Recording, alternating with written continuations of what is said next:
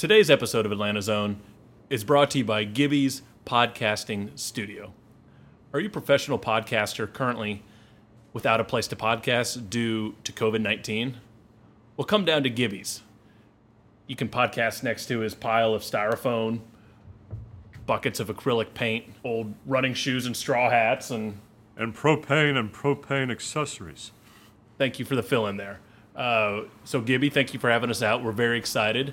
This is a big turn for Atlanta Zone podcast, and it all started with the positive vibes at Gibby Studios. Relatively affordable as well, but I'm not going to throw the money piece out there. So thank you, Gibby Studios. Let's start the show.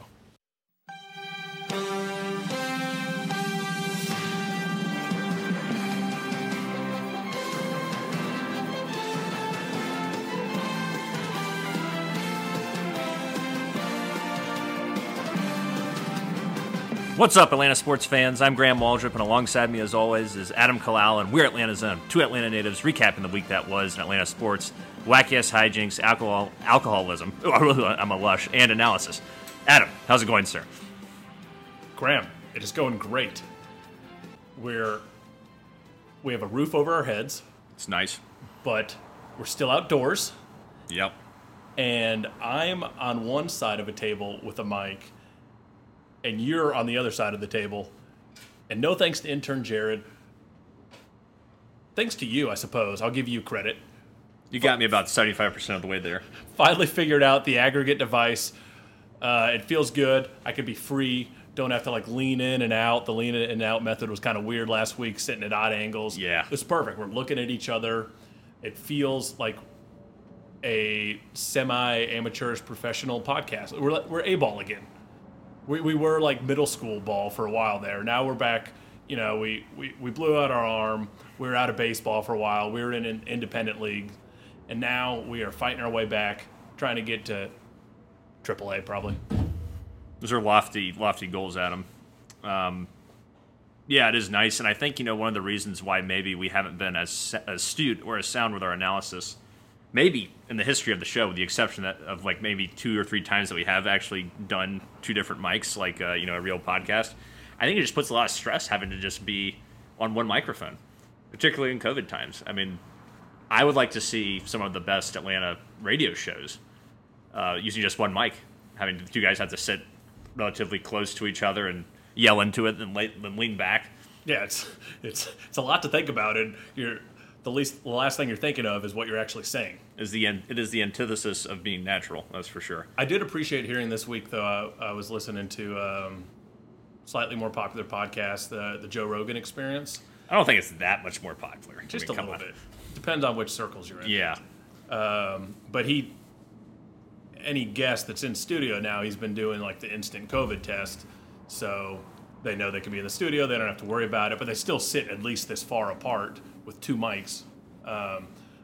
But him and this guest were talking. He's like, what if it had been positive? He's like, I guess we'd go to the parking lot? I don't know. So I was like, oh, that's what we do all the time as well. But we don't have COVID, but we don't know. So, but we know that you don't. You got your COVID test the other day. Freshly tested. Graham, the other day, we ended up at a public park, and we wanted to play some wiffle ball with our 6 to 7 adult friends, and there turned out to be a huge block party going on at the park at the same time. And as soon as I pitched one pitch, I was like, there's way too many kids here. They're absolutely going to want to play. And next thing I know, I'm throwing batting practice to 10 different kids. Kind of snuck up on me. Didn't realize it until after the fact. Graham was refusing to see me. I was sitting over there in total horror. I was like, Adam's going to get COVID and die. Yeah, I've never seen anyone look more uncomfortable in their life. Well, they got to the point where there were about 20 kids running around. I was like, Jesus God. I was taller than all of them. So it doesn't matter. They're running around. They're breathing. They're screaming. They can't breathe up. I'm breathing down. It's outdoors. I don't know. It was still... It worked out fine. Got a quick COVID test, drive in and out, 24-hour results, free and clear. Yeah, so I was putting Adam in the cat room, as we like to call it, until we got those results back. Yeah, you got me paranoid. So I guess paranoia is a good thing at times. Yeah. Rather be overreactionary than underreactionary, I suppose. Sure. Something like this. But yeah, Doing great, Graham. Good. Fantastic. You're going to have to carry the show, Adam. I got absolutely hammered last night in celebration of Ian Anderson's sterling debut as an Atlanta Brave. The guy I talked up for so long came out against one of the best lineups in the American League and just dominated. But we'll get into that in a minute. So, Adam, yeah, I'm glad you prepared some notes today because you're going to need it, my friend. You're going to need it. If I can read it, yeah, I got a couple stats on here. I'm not firing on all cylinders. Oh, no, you got it, dude. You got it. I believe in you. You want to start with some Braves? Let's start with some Braves. So since the last time we spoke to you guys, it was when the last game of the Nationals series was rained out. The Braves took 2 of 3 against the Phillies. The first game of that series was a big 11-2 win. Darno hit 2 home runs in that game. Ozuna hit a home run. Next game Saturday, that was the big comeback. If you recall, we were down 4. There's a Duvall walk-off single. And, of course, who's involved in that? Dansby Swanson, a big clutch 2-out double before that. And Sunday, that was a wash. We lost it on some weird rule. So 2 of 3 against the Phillies. And then we just had the doubleheader against the Yankees. Big sweep, couple great pitching performances. There's your little recap, Hugo and friends. That's what you missed. And now we can dive a little further into each of those games. Wow. Great job. How about that, Graham? That was really good. It was a lot better than my attempts at the recaps, even when I've been somewhat sober. Let's start with the hot topic, Adam, which is Ian Anderson. Long prophesized to be one of the better talents in our system. Came up yesterday against the Yankees and pitched like he was, a 5-year vet. He was not just out there trying to blow the ball past people. He was very, very cognizant of what the batter was giving him in terms of if a batter was in front of a pitch or behind a pitch, he would adjust. For example, if he was throwing off speed and the guy was behind, he'd ramp up the fastball. If he was throwing his fastball in his head, he would go off speed. He varied location. He was elevating his fastball when he needed to. He was getting it below the zone when he needed to. And he made the Yankees overall look silly. I think they touched him up for, 1 run? That one hit, 1 run. Yeah. That 1 run was a pop-up to right field that got out into the seats. It wasn't really hit hard. And I was just really impressed with his ability to analyze the performances of the batters against him, react to it in a smart and sound way. He wasn't nibbling. He was attacking, but he was also throwing competitive pitches like Max Fried. Not as good as Max Fried does, because Fried has a lot more experience. But, he made guys swing at pitches out of the zone because he was so effective, and he was throwing a lot of strikes. And when he needed to go out of the zone, he did it in a way that wasn't like Sean Newcomb, where it was 10 feet outside, or Fulte, where it was 10 feet above the catcher's head. So it was so refreshing to see that, particularly when you're also getting back, which was a little lost in the shuffle, you're getting back Ronald Acuna, getting back Nick Markakis. Your lineup is demonstrably better with those guys added to the order. And Freddie Freeman's hot, hitting over 300, over 400 on base. I think it's 600 slugging percentage in August. Dansby Swanson's hot, so it's like your lineup's really going. Ozuna's killing it as well. And then you get an outstanding pitching performance. Save that bullpen. And with the new stupid rules of doubleheaders or 7 innings, Ian Anderson's 1 inning away from pitching a complete game. You can put an asterisk next to that because it's 7 innings, but he goes 6 innings and pitches his ass off. I was very, very impressed by his performance. And it's not to say he's going to do this every time out and that we should anoint him the new ace of the staff or anything like that. But as far as debuts go, that was one of the better debuts a Braves pitcher's had in recent memory. Yeah, it's, also just considering the circumstances, you first hear it, he's making his debut against Garrett Cole, who had won 22 straight games? Something like that. Or the Yankees had won 22 straight games? I don't think he had won. His team has won 22 straight times. He's 4-0 and 6 starts this year. Yeah, so his team has won 22 straight times. Yeah. So you got that streak going against you. We got rocked by the Yankees when we played them a couple weeks ago in New York.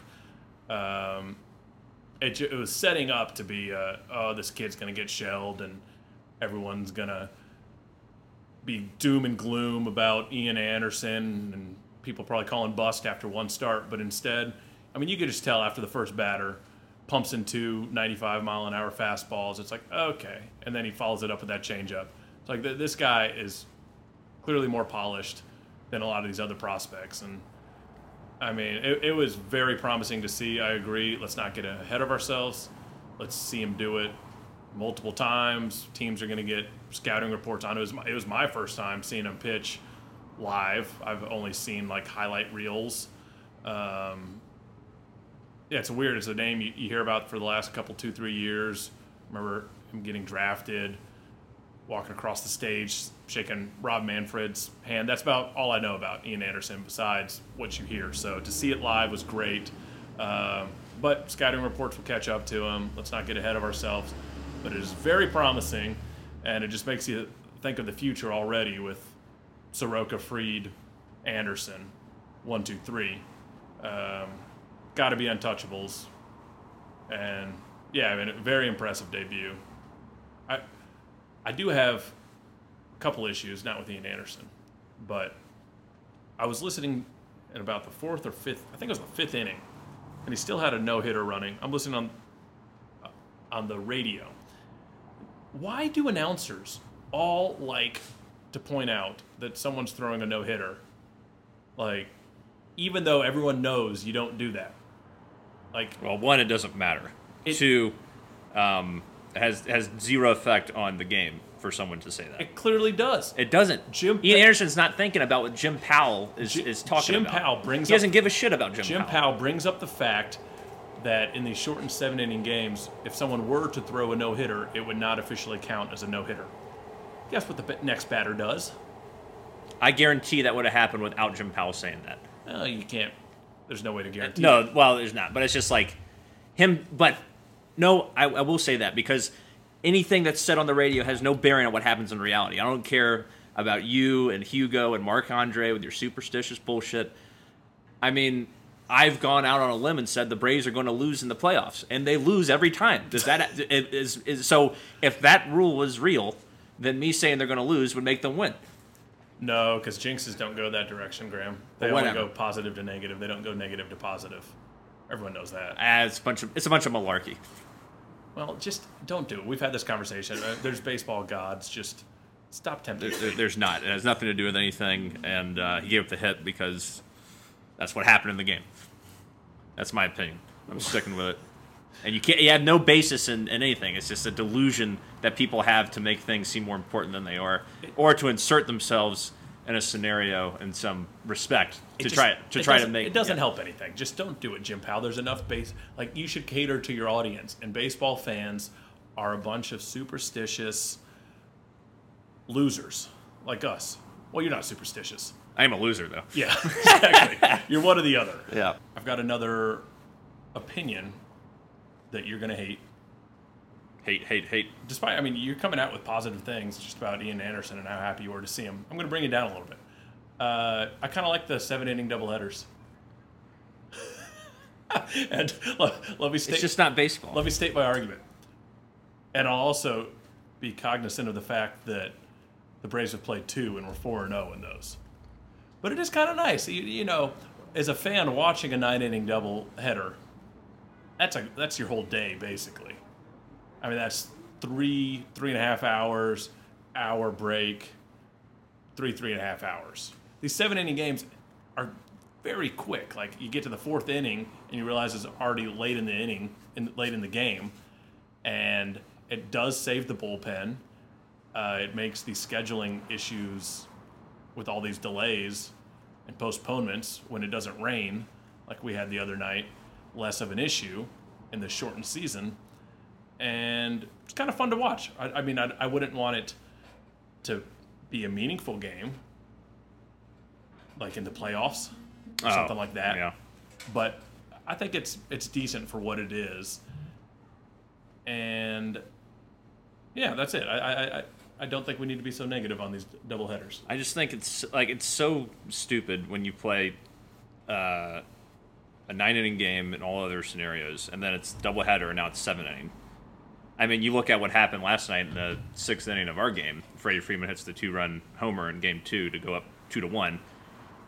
But it's going in the 7th inning, and now Mark Melancon gets to go out there and shut the door. when it should be, okay, now we got to hold the lead for 3 more innings. So you feel bad for the Yankees? I don't feel bad for the Yankees. I just think it's very inconsistent with how you play the game normally. Yeah, but it just doesn't make sense. It's just such a stupid both rule. teams are playing by the same rules. Managers have to adapt. Yeah, but it's like it's just it's a lot like to me it's a lot like the wild card game in the sense that you play one game for a playoff game to advance to the NLDS or ALDS, and I just think that's total horseshit when the entire season is predicated on winning a series. Think about it like this. I mean, you can do what you want. I just think it's dumb and inconsistent. You can think of inconsistencies. So there's already inconsistencies in baseball that we've seen with the DH and the AL. Yeah, well, that always sucked. The NL. That's always sucked. Stadiums are different. There's different dimensions. What's a fly ball that ends the game in one stadium is a grand slam that ends the game in the other stadium. I mean, that's a reason. Inconsistencies happen as long as both teams are playing in the same stadium under the same rules. It's still best team wins. That's true. I mean, at the end of the day, the best team usually does come out with a victory, but it's so weird to be used to 9 innings and then 7th inning all of a sudden it's over. I mean, anything could have happened in that game. We could have blown it. That's really the second game yesterday is really the first one that it's like this that wasn't already decided basically. Right. Like with our bullpen, odds are we hold on to a 5-1 lead. Yeah. The other doubleheader, I think it was against the Phillies. I think we rocked them both games. Right. Philly John confirms this. He's our host. He's just keeping an eye on us to make sure we don't mess anything up in his studio. I kind of enjoy it. But anyways, let's discuss this team a little more, Graham. Sure. So, we're 18-12 after the first 30 games. We've got 30 games left. All things considered, when you look at all the injuries this team has suffered, the lack of depth on the pitching staff, or the rotation at least, to be 18-12, it's pretty damn good. We've had games where we've missed a lot of key guys, and one way or another, this team continues to rally and play well enough to be where they're at this point, which, I mean, I thought, especially when Soroka went down, it was like, bye-bye, baby. Like with the underperformance of Ozzie Albies, Acuna was, I think, hurt at that point or wasn't performing well. I can't remember. Freddie hadn't heated up yet. It was like, well, shit, we might be dead team walking now. But somehow, we're not only in the thick of it, but we're one of the better teams in the National League, if not one of the better teams in baseball overall. Yeah, they came out with new World Series odds, and we're second behind the Dodgers right now. Yeah, I think the Dodgers are clearly the class of the National League, but the Braves have played well enough to at least I still think we need to make a move for another starter if you want to have any chance of competing with them. Because if you think that Ian Anderson's just going to go out every time and pump in 6 innings and one-hit baseball, I think you're sorely mistaken. So, I mean, I definitely think he should get as many opportunities as possible based off that start. But, you still have depth issues all over the place in the starting rotation. I mean, Max Fried's a bulldog. After that, it's still a question mark for everyone else. So you got to make some people more than others, but you got to make a move for a guy like Lance Lynn on the Rangers or someone of that ilk to come in here to help out the team if you're really serious about competing with the Dodgers this year.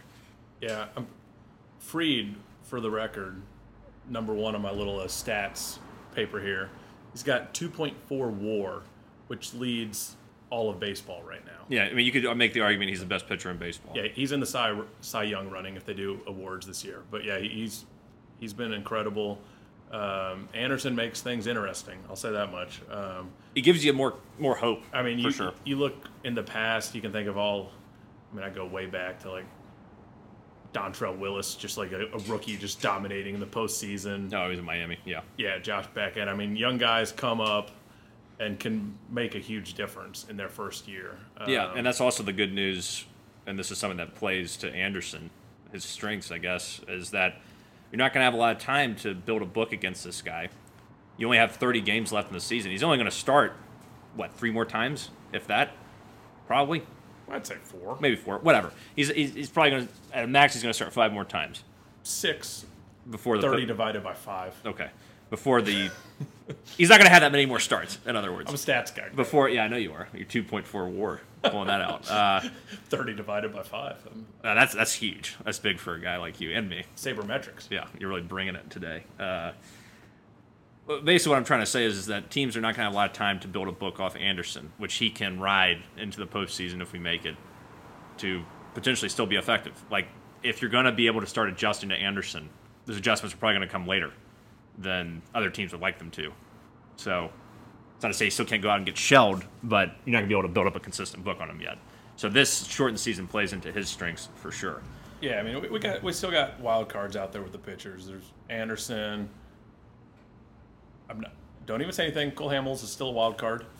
Fulte putting on all his weight. He's a wild card. He puts on 10 pounds. He could come back. Can he build up all that velocity back is my question. With the added weight, we'll see. Is there any ETA on him potentially coming back, or is he just beefing it up over there? I feel like it's going to be one of those things where just double cheeseburgers like Randy from Trailer Park Boys. Yeah, I think next week Bowman, I mean, he's had enough of his quick trip and racetrack back and forth up in Gwinnett, and Bowman should be like, Mike Fulton-Nawich starting the first game of this doubleheader. It's going to be out of nowhere. But we got wild cards in the starting rotation. But, I mean, at the end of the day, you can see there's something with this team when it's late in the game, no matter how many down. The at-bats, the quality at-bats just improve from everybody. Tyler Flowers is up there working at 7-8 pitch at-bat, getting a single before that Adam Duvall walk-off against the Phillies last weekend. So, I mean, it's just watching the games, you can tell these guys just button down. And they're never out of it. They're never out of it. I thought we were screwed. We were down 4-0. It's like, nope, never mind. Yeah, I mean, we're out 4/5 of our rotation. Like, all the bats that have been clutch, even like Markakis coming up and then going down, someone else steps up. And that's what you got to love about this team. Now, if we get Ozzie back. If Ozzie comes back healthy. He starts doing Ozzie things. If you think about the lineup right now, if he comes back healthy and you got Acuna. Keep Dansby. You got to keep Dansby too. Freddie. That guy's an X factor. Ozuna, d'Arnaud. And then you can put Ozzie 6th. Or 7th even behind Markakis. I mean, shit, that's a deep as hell lineup. That was one of the things I was concerned about in the season is like, what is the depth of this lineup? I mean, the biggest detriments you have right now are Camargo and Riley, who continue to suck overall, even though I know Riley's had his moments, and Ender.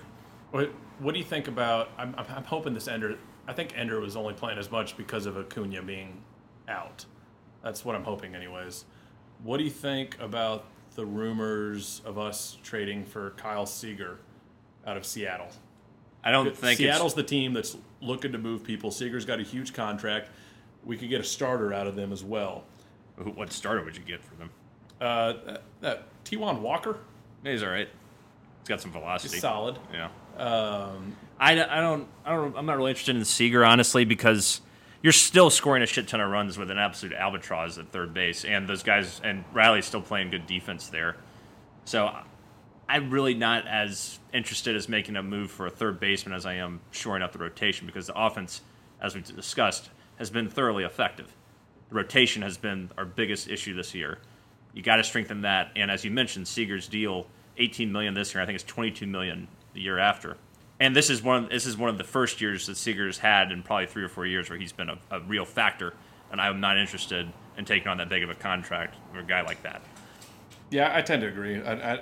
It's not a need; it'd just be a surplus, I suppose. But you never know when that'll come into play. Right. But you got to think about what you have to give up, right, and what you need. I mean, if you make a move for Seager, you're probably not going to be able to go get Lance Lynn or Clevenger from the Indians. Apparently, there's rumors around him potentially being on the market from the Indians, who is an excellent pitcher. He was the guy who broke the COVID protocols by going out and get a beer we talked about a couple of weeks ago. He came back after missing, 2 weeks, and threw an excellent game the other day. So if they want to move him, he's a guy I would love to have. He is one of the most under-the-radar, excellent pitchers in baseball. Consistently sports a very, a good whip that's close to 1. He has like a 3.2 ERA. He strikes out he strikes out like 7-8 guys every start. Misses a lot of bats. He's an excellent pitcher, and he's someone, either him or Lance Lynn, you should go out and get. Do you trade Pache and Tucker Davidson for Clevenger? You can make the argument that I guess that could be an option. The one issue with trading Pache to me is, one, his talent is off the charts. I think he's your best prospect overall. Clevenger is great. That's tough. I mean, I'm not as concerned about getting rid of Davidson, but especially with our outfield the way it is, when you think about it, Ozuna's only on a 1-year deal. Markakis is getting old. He's on a 1-year deal, even though I know he's still having a good year. Acuna is really the only mainstay you got there, and you got Waters in the minor league system.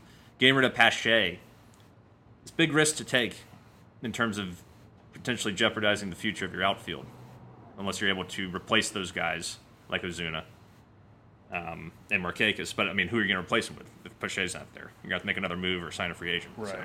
What are your thoughts on... So, Pache did get the call-up during this week as well, and I think he only ended up getting 1 start, which a lot of people were very upset about, with Ender still being out there. Total bullshit. And did you hear what your boy Snicker said? What's that? He said, Pache was only up here for defense. We still want Ender, for offense or something like that. I'm paraphrasing. No, he was referencing... But he did mention that. He did, but he was referencing Matt Adams' bat being in there over Pache's.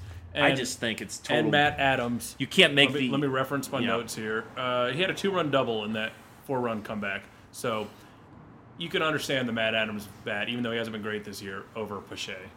Well, he's more proven, but I think, But to include Ender in that argument is absurd, but I don't think that's what Snit was saying. But it's just like Ender doesn't give you anything. Pache is probably... You can't say he's as an adept as a defender because we haven't seen enough of him yet, but...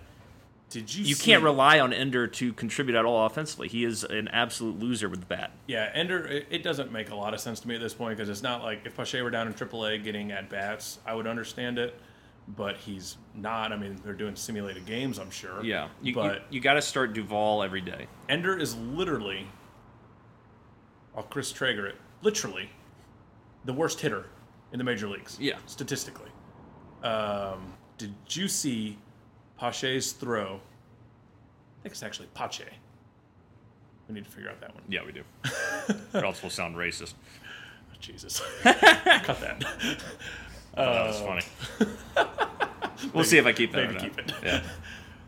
From left field to home plate. Yeah. Cannon. Like, he didn't have a shot, and it was just an absolute laser. So that's what he does bring. Yeah.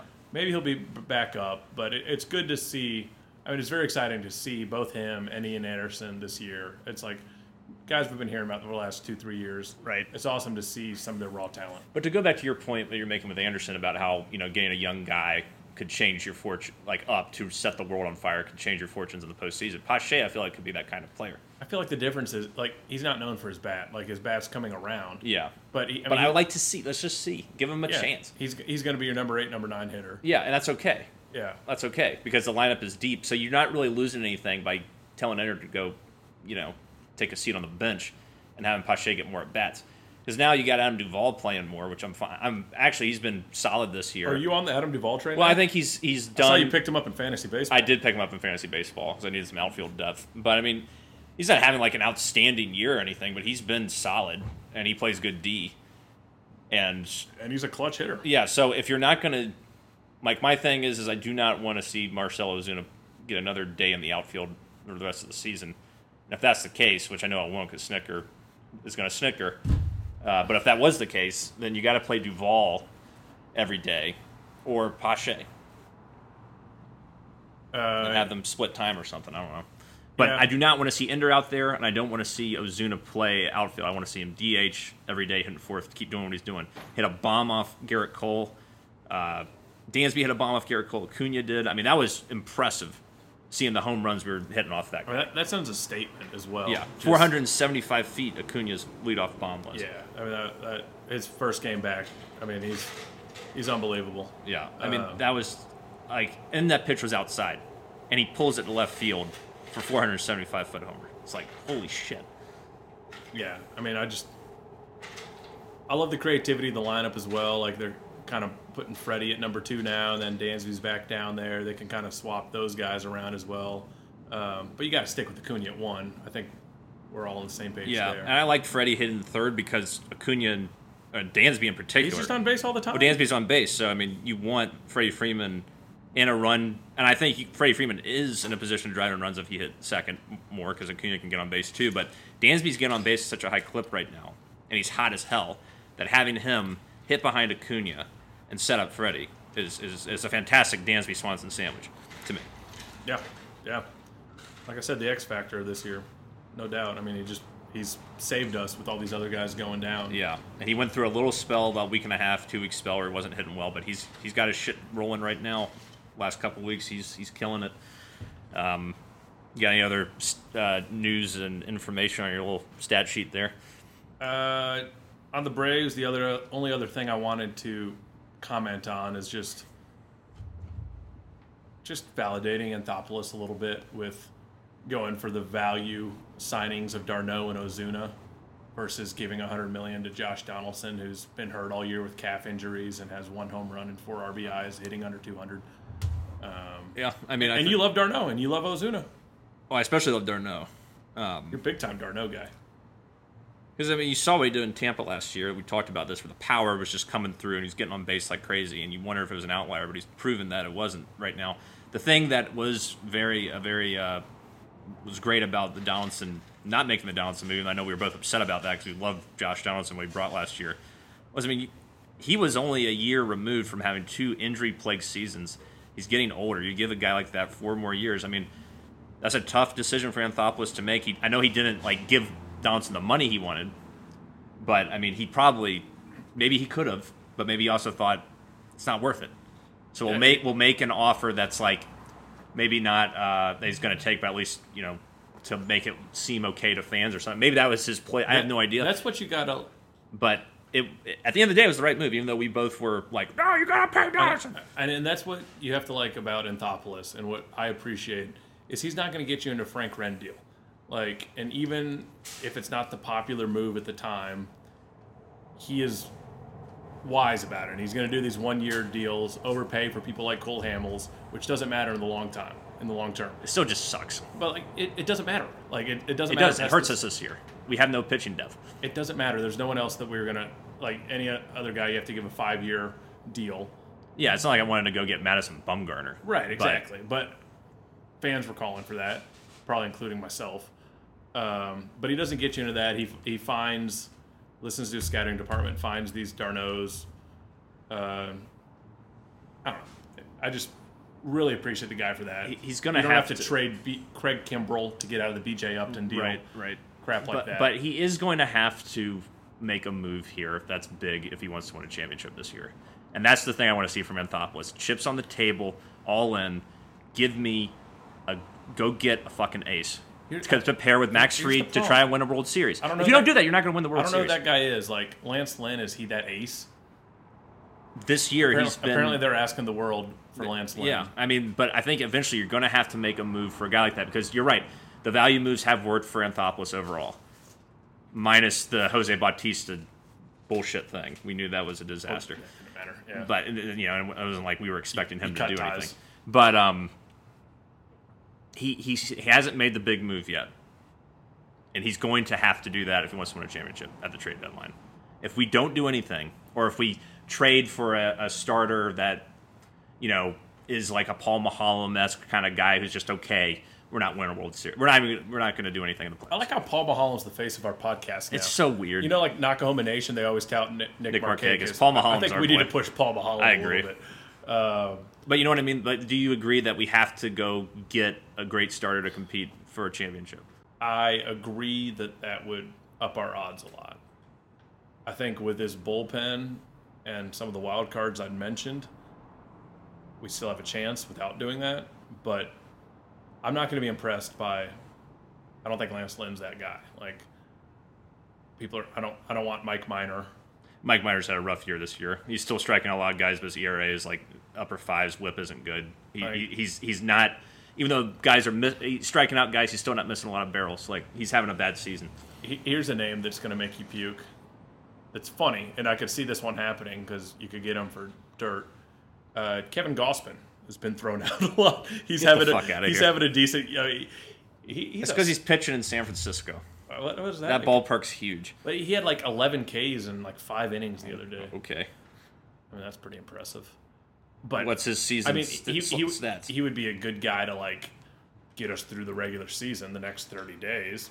But he's not going to win you a championship. Yeah, that's the thing. I was thinking You're not going to trust Clevenger could win you a World Series. Clevenger, I'd be impressed with. I think Clevenger, you go get, and you sit him down and say, you're not going to any fucking bars. The battery is closed, motherfucker. You can't go out and drink.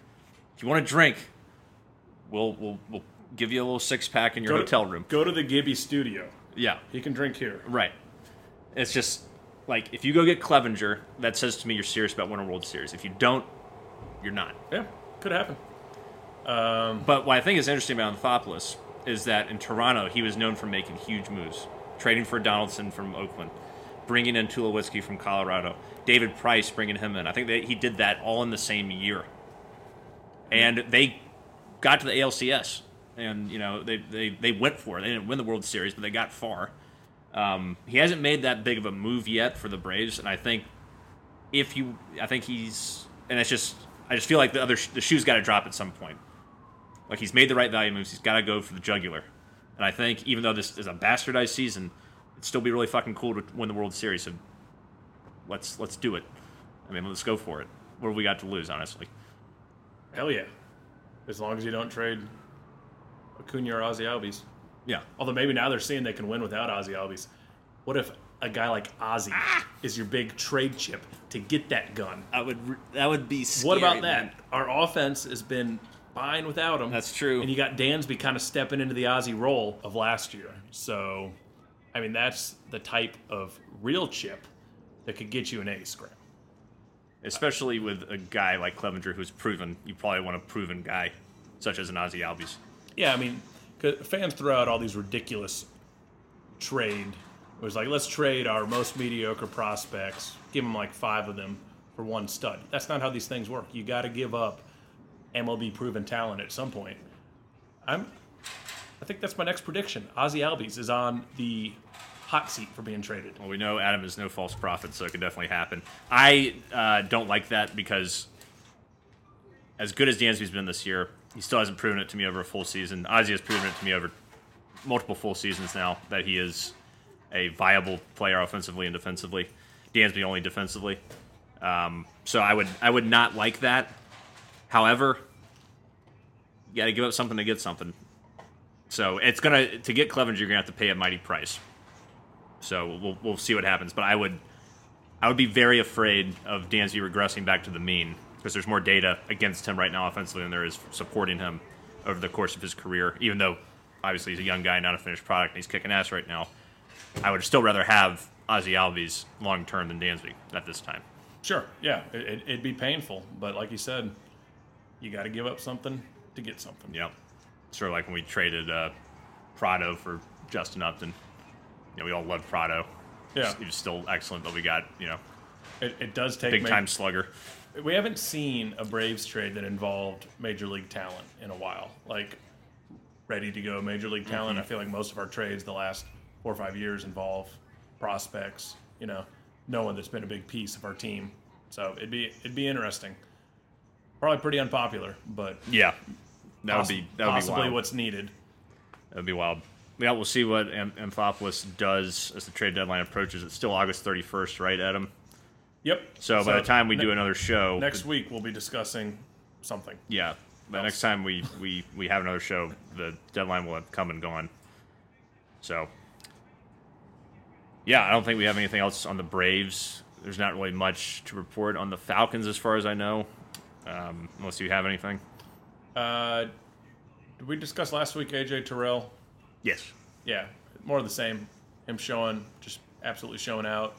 Defensive line, more... Your boy Marlon Davidson, we talked about him last week. Yeah, more positive news there, but just like the overall depth there. I'm excited for some football. Been watching a lot more these Falcons practice, and they're going to start doing scrimmages now, and we'll have to dive into that big time in the next week or two, Graham. Yep, do a NFL season preview for sure. And not really much else going on in Atlanta sports. I know United won a game. Yeah, Stephen Glass, congratulations. Yep, interim coach. It looked better. Pity Martinez played well, scored a goal. Yeah. Actually watched it. Don't really have much else to say other than that. It was a soccer game. Guzan had a couple of nice saves. Sure. And the team definitely played with a little more chutzpah than they've shown in the past when DeBoer was still the coach, at least this season, and particularly in that bubble tournament. So hopefully United continues to play well when they resume playing. But don't really have much else to say. I know our soccer analysis is second to none, but it's just not much going on this weekend. All right, that's the best you've ever done, Graham. Oh, thank you. Proud of you. It means a lot. Well, I think this wraps up today's show, Adam. It does not, Graham. It does not. Oh, Jesus. We have to discuss Luka Doncic, Trae Young. Yep. So, Twitter was blowing up last week. Everyone freaking out about Luka Doncic. Game-winning 3 in the playoffs. Also had a triple-double, something crazy like 50 points, 18 boards, and 17 assists, something ridiculous Somewhere like that. in there, yeah. It was some insane triple-double that you only get in NBA 2K. Yeah, it was pretty crazy. Which he's done multiple times this year. Yeah, he's clearly a hell of a player. He's already surpassed I think Dirk or someone else in the Mavericks for all-time triple-doubles, and this is only his second season. That's insane. Dirk wasn't a playmaker. But in the history of the Mavericks franchise, when you got guys like Steve Nash, Steve Finley, Dirk, your boy Sean Robinson, the big 7'6" guy who never did anything. Yeah. You got all those guys. 2 Hall of Famers, 1 very good player, and Sean Robinson. And you don't have a guy that had more than 9 or 10 triple-doubles. Sean Robert. I don't think you got that name right. Well, whatever. The guy who was 7'6" that you use. Sean Bradley. Sean Bradley, whatever his name is. The guy in NBA Street who's just should be really good, but he's not. Yeah. Kind of like how he was in real life. Right. But anyways, that's I know triple-doubles have become more prevalent more recently when you have more multidimensional players and less defense being played. But he's been an absolute stud. It's clear that he's a generational talent, and people are already putting him among the all-time greats, which I think is absurd. It's lunacy. He still hasn't, no one mentioned the fact that he followed up that game with pretty mediocre 22 points, and his team got blown out by 25 points. Didn't hear much about that. But sure. One game that happens to be the only thing going on, because we're in the middle of coronavirus, let's anoint him the next Magic Johnson and say the Falcons made the biggest mistake. I mean, the Hawks made the biggest mistake of their lives. So I understand it's clearly looking like he's the better player than Trae Young, but Trae Young is also, it's not like he's a bust. It's not like it's drafting Marvin Williams over Chris Paul. Yeah, it's not Marvin Williams over Chris Paul. You got a guy who's a 30 points a night dude, double-digit assists, and you have Cam Reddish in that trade as well, who certainly has the potential to be an all-star, at the least. He's got a high ceiling. His season got cut short, but he was on the up and up. I still think at the end of the day, even though I agree with most of your points about Trae not being he's obviously still a great player. Was an all-star this year, actually earned an all-star. Wasn't just fan. I mean, he was voted in by the fans, but he clearly deserved it. It wasn't just a sympathy fuck or anything like that. Trae with a subpar supporting cast for the most part has had a really great season offensively, but I still think even with Cam Reddish as being the guy we got as an extra pick, Luka provides more value overall because he's a better defender, he can get more rebounds, and he's as good of a passer, and you can argue he's a better scorer. He's a better overall player than Trae. And I think even with Trae and Cam Reddish combined right now, Luka he's the better player. I mean, I don't think there's any way around that right now. Yeah, I'm not arguing that. I'm just saying it's not like we got completely had. No. I think people are freaking out a little bit too much about it right now. The thing that I guess is more frustrating than Marvin Williams or Chris Paul is that you literally drafted Luka. He's wearing the Hawks hat on draft night, and then you traded him. And I'm thinking back to when we first started talking about Luka a few years ago, and we were both like, well, he's this big, tall European white guy. I mean, tall interest in him. European white guys that we've seen flame out of the NBA, your Darko Milicics. You also got your Dirk Nowitzki's, It could go either way, or it could be somewhere in the middle. Clearly, he's more of a Dirk than he is Darko. But it seemed to me on that night, I didn't think Trae Young would be nearly as good as he was. I thought Luka maybe had the potential to be a stud, But Trae, I wasn't really that excited about it from watching him in his college days, even though he was a prolific scorer.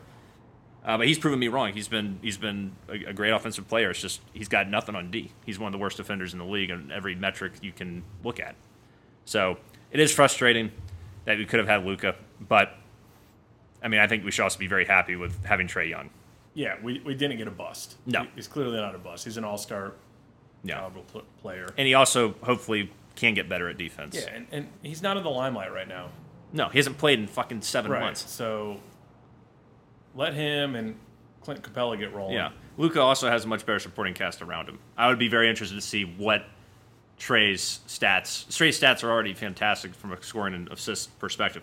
You know, maybe he's getting into the 50-point, 18 assist range if he's got a Kristaps Porzingis playing alongside him or someone like that. You know what I mean? Yeah. Like, no disrespect to John Collins, but, you know, John Collins is great, but Kristaps is a much better player. So it's like, let's see where Trae Young is once he gets a more consistent supporting cast around him in terms of how he can fill up the stat sheet even more than he already is, which he's already doing a great job with offensively at least. Yeah. The future is still bright, Hawks fans. Yeah, Calm definitely. down.